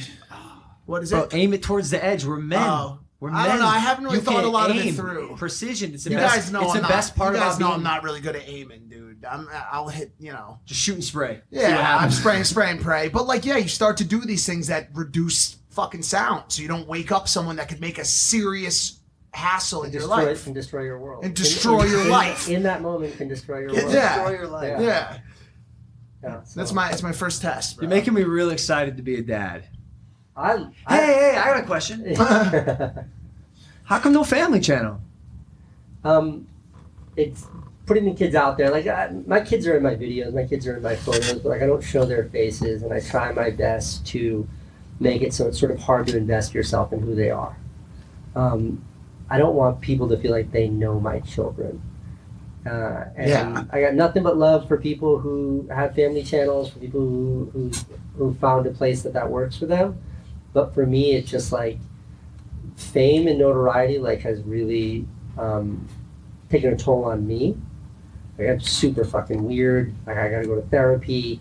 I have crazy social issues. Like I like go out to dinner is my biggest fear in the world. Like go to a party, like no fucking way. Like let's go to Soho House Malibu. Like I would rather sit in a 7-Eleven bathroom for the afternoon than go to Soho House Malibu and have someone come up to me and be like, hey Casey, we have a mutual friend in common. Like that is my biggest fear. I have a new app coming out. Always. It's my single, like that moment, my heart, like I'll run a marathon and keep my heart rate under 110. In that moment, my heart rate will be 160. Like it is a panic. That has to happen all the time. That happens to me a lot. I can't imagine you like an established actual businessman. I don't go out. I don't want to meet new people. Like the last time we were out, no shit. Last time I remember going out was like for my daughter's school fundraiser. I was there for 10 minutes and then Candace looked at me, nodded her head, that meant you can go now. I ghosted. She was there for 3 hours. Yeah, I was there long enough for the teachers to see me, and I was happy to be there. I was not happy to be there. No, let me think of another word. I understood why it was important for me to be there. I love the school, wonderful people, wonderful parents, but the idea of like meeting all new people, shaking hands, what do you do for a living, how do you like the school, like it makes me fucking panic. So but you're not an introvert, or you are? I think I'm probably definitely an introvert. Okay, because this what you're man describing loves to be alone. Of course, but this is also the guy who puts himself out there for millions of people to see, and not to mention the public speaking, the business meetings. You know why I like that? Like that, it's just me in my room editing. Public speaking, like I can walk onto a stage and there can be, I think the biggest audience I ever spoke to was like 6,000 people. Without a script, I could like, you could put an EKG on me, my heart rate would stay totally level, nothing. When that's over, if someone comes up to me and it's like, great, now we've got about 15 people backstage that want to meet you, fucking terror. I'll turn white and try to figure out how to get out of there. Wow. Yeah. It's that connection with other. So you must love the Streamy Awards. So you at the Streamy Awards. Those situations. But like when I was at the Streamies, I had like a really specific agenda there. I was trying to film something. Right. So it was like all heads down just to capture that one thing. Not a big deal. What about? I'm sorry. I'm just like genuinely curious. I'm always curious how creators. But you had asked me about family channels. The point is like, I was never like this before, and I think a lot of this has to do with my like naivety about fame. Like I always thought like I never wanted the fame. I loved making things, and like like the number one validation or the metric of success when you make something creative is how many people choose to engage with it. That's a quantification of the success. The fallout, the result of that is like an insane amount of fame that I never really felt like I signed up for, even though of course I did. And it's just like it messed with me. So when it comes to my kids, the idea that like I make the decision that they're going to be famous just seems something that like I don't want to put that on them. Owen's old enough. Owen's 22, and he's like, yeah, let's make a video. We make a video. The babies are just like, they don't know what they're signing up for. How old are the babies? 1 and 5. Maybe I'm just trying to like provide some logic here, so maybe there's something. Is there maybe a window where it is somewhat acceptable to vlog your baby until he becomes like truly like sentient and conscious? Yeah. And then you say like, oh, now this is like a fully fledged human, like forming sentences. And 1 was when we stopped putting Franny. Got it. Videos. Okay. And I think that was way too late. Georgie, it was 1 week. Like when Georgie was born, I made a video of him holding her and you can see her. And then that was the last time I ever really put her in. Wow. But look, I put a video up yesterday, like you can see the kids running around in it. I'm having a conversation with Franny, but like they're never the sort of the focus of it. You see the back of their heads. It's important for me, like being a dad's such a huge part of my life, that like to try to share a story from my life without including me being a parent as part of that feels disingenuous. So I try to make it about me being a parent, not getting to know these little kids. It's crazy because you've inspired so many people. You've been a wave maker in the space for so long now. Your Do What You Can't campaign was awesome. Awesome. Brilliantly executed. It's crazy because you really are like a brand expert in a YouTuber's body, and that's your crossroads, and I definitely think that's the niche you fill. So I just can't imagine the amount of people who want to come up to you and just pay you a compliment. Casey, you inspire me, and still you go inwards. I mean, like this happened 2 days ago, and I feel bad because I guarantee you this kid's gonna hear this podcast. But a good friend of mine who's a very successful traditional filmmaker contacted me. He's like, "Look, great kid, lives near you in Venice, just wants to have coffee with you." And I had to write him back, and I was like, "Dude, I'm really sorry, I can't." And then he's like, "No, I understand you're busy." And I was like, I responded, I was like, "I'm not busy. I'm doing nothing. I just don't have it right now. Like, I can't. I don't want his email. I don't want to, like, I hope he succeeds. I just don't." I appreciate that transparency. I really do.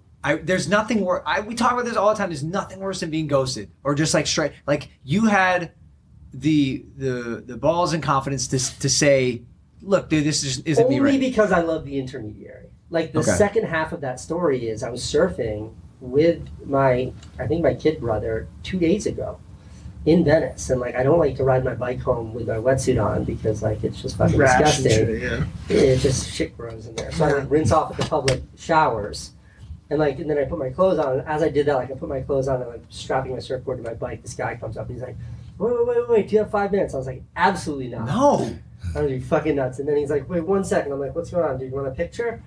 In a really nice way, like I don't want to sound dismissive. I was like, "What's up, man? It's nice to meet you. I'm just late to get home to my kids." And he was like, "Dude, I contacted you through a mutual friend." He was like, and he said you were too busy. And I was like, "Yeah, I'm really sorry." Oh, it was the kid. It was the kid. Oh, and he was like, "How do I reach you?" And I was like, "Ugh." And this is where I should have just said, I just don't know how to say it. Like, what am I going to say to him? I don't want to fucking, like, I can't handle this right now. Like, how do I say that? You say it. I'm not even kidding. But transparency. I can't handle this right now. no, just to be like, yo, I'm gonna be honest with you. I'd love to give you the time. I just am not in a phase of my life where I'm so apt to meet and talk with strangers at length. I'm sorry, dude. Logan, you're so right. You are so right in the way you just said to me that I would accept that and I would appreciate you saying, for whatever reason. Oh, no. In that moment. No, I mean, in that moment, like the panic sets in and it's genuine fucking panic. That's crazy. All my head goes to one place, which is how can I end this as quickly as possible? And it's always the same. It's like, bro, just email me. He's like, I've emailed you 10 times. You're like, just email me. You say it again. Like, you're just panicking. Just email me. Just email me. Just email me. Please, just fucking. That's a good out. Where is it boiling from? Is it anxiety? Yeah, it's a crazy anxiety. So it's an anxiety, and you're working on this through therapy right now? Yeah, and I think like to get all a little bit like reductive, it's like I just like to make the videos. I love to put them out there. Right. Like I love to stand on a stage and share a story. Like I love to post a picture on Instagram. I love a little Instagram story. Like I love this idea of sharing. Yeah.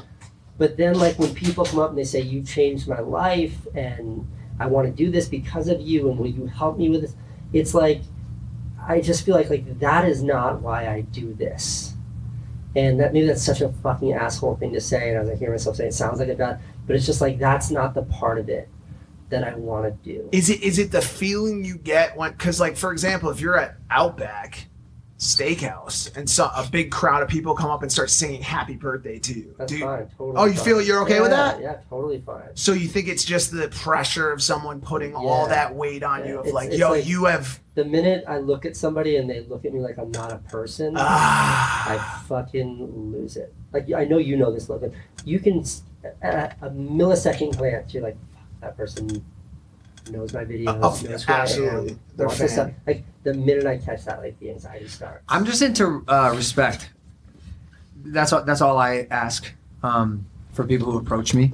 I'm sure you've been beckoned, right? You're walking by, someone goes, "Hey, yo, Casey, come here." A stranger. How fucking dare you? Bro, I literally say to these people, I go, "Why don't you come here?" Like, I'm not a dog. I don't like follow commands from people who I don't know. And when I'm eating dinner, please just that's the one that's my sacred time. But the tough thing was like this kid that came up to me, like I don't think he was being respectful. Sure. And I still have a tough time navigating that one's tricky. That's where I honestly can't relate. I can relate to not wanting to do it, but like You know what it is? As long as there's respect, I'm happy to reciprocate. And I do try to be respectful. And I say email me in a respectful way. What's disrespectful is the fact that I don't mean it. I'm not going to email you. Yeah. Well, talking to I just want to get out of the situation as painlessly and as quickly as possible. And I said, look, this is my burden to bear. Like, I should be flattered. Like, it's an honor that these individuals, like, that I'm in that position. There are filmmakers that, like, and people that I look up to in such a way, I see them as gods. Right. Like, there's a Beastie Boys documentary on Apple Plus. I look at those guys like they're deities, man, and they're just bros from Brooklyn, and like those guys are heroes of mine, heroes. So like I understand it. Like I understand where this kid's coming from, and I'm honored that he feels that way. But when it comes down to that physical interaction, I just lose it. Well, it's a tough conversation to have too. Yeah. It's a mental health and conversations having to do with illness is not an easy, like, you know how many times I've wanted to be like, yo, I'm having really bad anxiety today, I can't talk to you. That's not something people are used to hearing. How do you respond to that? Right, and then you're putting them in a position where maybe they have anxiety now. Yeah, you know, maybe you've sparked that. Yeah. And it's like now they feel guilty versus just like, bro, here's my email, and then the situation's over. I'm not trying to justify it. Yeah, listen, I get it. I get it. Trust me. What did you have for breakfast this morning? Real talk. I had an entire tomato sliced raw. I had 4 ounces of chicken breasts, 3 egg whites, and I don't know what the volume is, but like an entire one of those tubs of spinach. Health freak. Well, it's just I'm not a health freak. It's mostly subside on candy, but I have that breakfast every day because then like the whole day I'm just good. I hate food. I'm like the opposite of a foodie. If there was a pill I could take and never have to eat again, sign me up. I say this all the time. Same. I hate it. Yeah. So like, what's something that I can eat that positively won't give me fucking explosive diarrhea, that I won't feel sick, that won't like put me to sleep, and like that's like pure. I don't know what's in all those ingredients that I just said, but they're all like whole foods. They don't make me feel heavy or spinach, sick. chicken, egg whites, and a slice of tomato. And tomato. Like if the tomato's not in there, the whole balance gets off. I don't even like any of those foods I just said. Like none of them are interesting. But together, combined. No, I don't eat it, and I'm like, oh, this is so good. Like this morning was a burden. Like I was running out of the house to come here, and I was like, fuck, I gotta eat. Like, yeah, because I'd been up since 4:45. What about the candy? What about the candy though? Well, that's like late afternoon dinner when it's like watching. What kind of candy? Casey, what kind of candy? All of it. Surely Come there's on. like like chocolates, hard candy, sour, chocolate, I don't wafer. Like, sour's not my thing. Okay. No Sour Patch Kids. I'll eat them. Yeah. But that's not what I'm going to pick if I get to choose. I like chewy, gummy. That department's really exciting for me.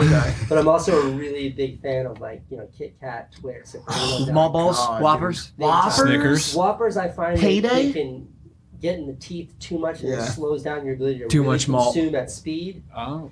know So what I you're mean? gorge candy. Yeah, there's only one amount, and that's all of it. And that's how much I consume. One of my favorite activities is going to like the grocery store nearby, and ever since COVID, they pre-package all of like the donuts and the pastries. Yeah, sure. So you don't have to the decision is much easier. You just take it.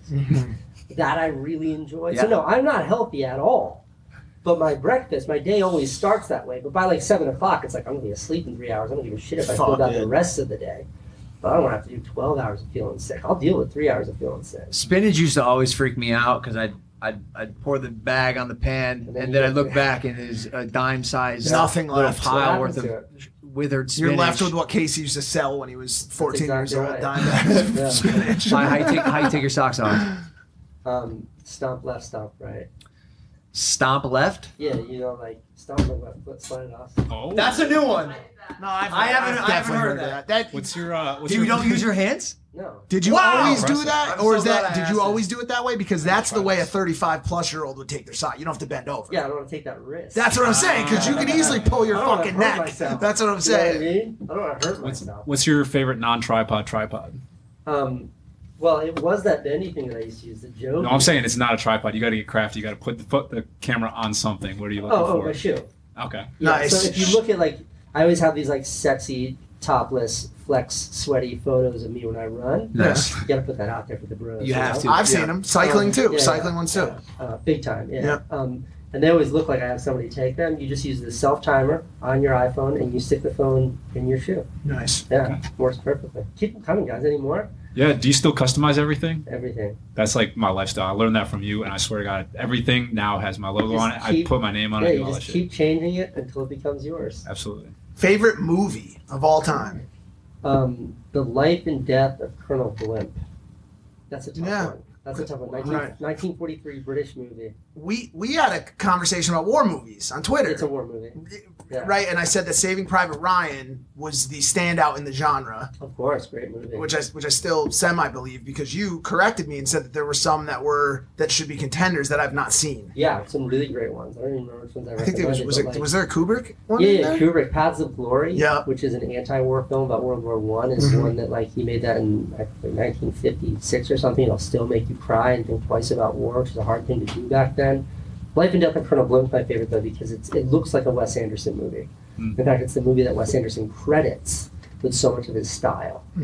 It was made in 1943 in England. This was the height of the war, when there was nothing in England. You had to save the tinfoil that your chocolate bar came wrapped in for the war effort. There was so little, yet they figured out how to make this movie. They couldn't shoot at night. They couldn't shoot exteriors. So there's a duel scene where these guys have to fight, and there's an exterior shot of this huge building. It's just a painting. They took a film of a painting, so they weren't allowed to shoot the building. So it's my favorite. It's a beautifully told story, but it's also really minimal resource filmmaking, the way that us YouTubers make movies. We don't have a lot, we got our camera, let's go. And these guys were during a war, how do we make a movie? And That's they awesome. did it, and the movie is breathtaking. That's awesome. We have to watch that. Yeah, it's incredible. It's incredible. Last question. Yeah. Where is the next destination you're going to fly on a very expensive first-class flight? Oh, my God. When I was looking at your most popular videos, you've gone on so many first-class flights, like hundreds of thousands of dollars worth of tickets. So the answer to the truth with that is I paid for the first one. I didn't even do that. I paid for it because I flew business class, and it was for business, and somebody else, I think it was actually for YouTube, flying to speak at a conference. They paid for the flight. And then I made a video about that, and then the airline saw that video, and they're like, oh shit, he's flying back home. Give him a free upgrade. So they upgraded me to first class. I was like, great, made a video about that. Yeah. That banger did 70 million views. Yeah. Yep. And then they called me back. They're like, we got a new plane launching. You want a flight? And I was like, hell yes. I've never been paid money for any of it. And then they put me on a plane. And that's the one that where I had a whole room to myself. And I was the only person in the whole cabin. I was like, where are all the other guests? And they're like, well, actually, we haven't officially launched this yet. And I was like, you're the only person on the plane. It's just me. And they're like, yeah, if you want to take any of the other 6 seats. I was like, great. Oh my God. Yeah. And then a different airline saw that, and they're like, hey, you want to fly on our plane? And I was like, I do. And then Elon Musk saw that, and he was like, would you want to go to Mars? The trouble is, I'm out of planes, but as long as they keep inviting me, I'll keep making that same video over and over and over. It's so exciting for me. Yeah. When I was, for the first ever, up until 2 years ago, flying coach, you just fantasize. What's it like up there? They must get all the peanuts. You dream about that. So yeah, no, dream realize. Where am I going next? I don't know. Just airlines. Airlines call me. Hit them up. Hit me. COVID makes it You difficult. want those views? I haven't gotten on a plane since COVID started. I'm terrified. I don't think we have either. Maybe I haven't gotten off one. one, dude. I've been had to go to a few places and gone to a bunch more because I wanted to. But American Airlines July 1st started filling flights again. No middle seats open. It's a little. Delta keeps the middle open. Yep, they leave the middle open. We're going on a flight on Wednesday to Colorado to give this kid Joseph, who won my Dodge Challenger. But yeah, it'll be the first time I've been on a flight in a while too. Yeah. I miss traveling. I'm excited for the world to get back to normal. Big time. Sorry about the technical difficulties today. Yeah. I weathered through it, but this has been tough. It's pretty nasty. Is it gnarly over there? In those headphones, I couldn't do it. It's really thrown me First off. podcast I've done no headphones the entire time. I literally couldn't do it. I don't know what's happening still really here. bad. We'll figure it out. But you got beautiful ears. I'm glad I got. Not bad. Fun fact: you can see a little cauliflower ear in that one. A little bit from wrestling. This is all I got, and I never wore headgear, so I don't know how I came out with it. That's it. But that doesn't have anything to do with anything. Casey, thanks for coming on Impulsive, brother. Thanks for having me. This was great. Of course. Thanks, Where can they find you on Instagram? Just Casey Neistat? I think so, yeah. All right. Pretty self-explanatory. Guys, hit Casey up on Instagram. Let us know what you thought of the episode. Hit that subscribe button. We frickin' love you guys. Thank you for watching Impulsive. Factually, the #1 podcast in the world. We'll see you next time. Peace. Okay, round 2.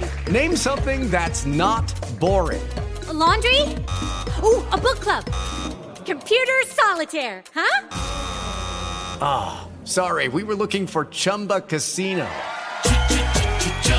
That's right, ChumbaCasino.com has over 100 casino-style games. Join today and play for free for your chance to redeem some serious prizes.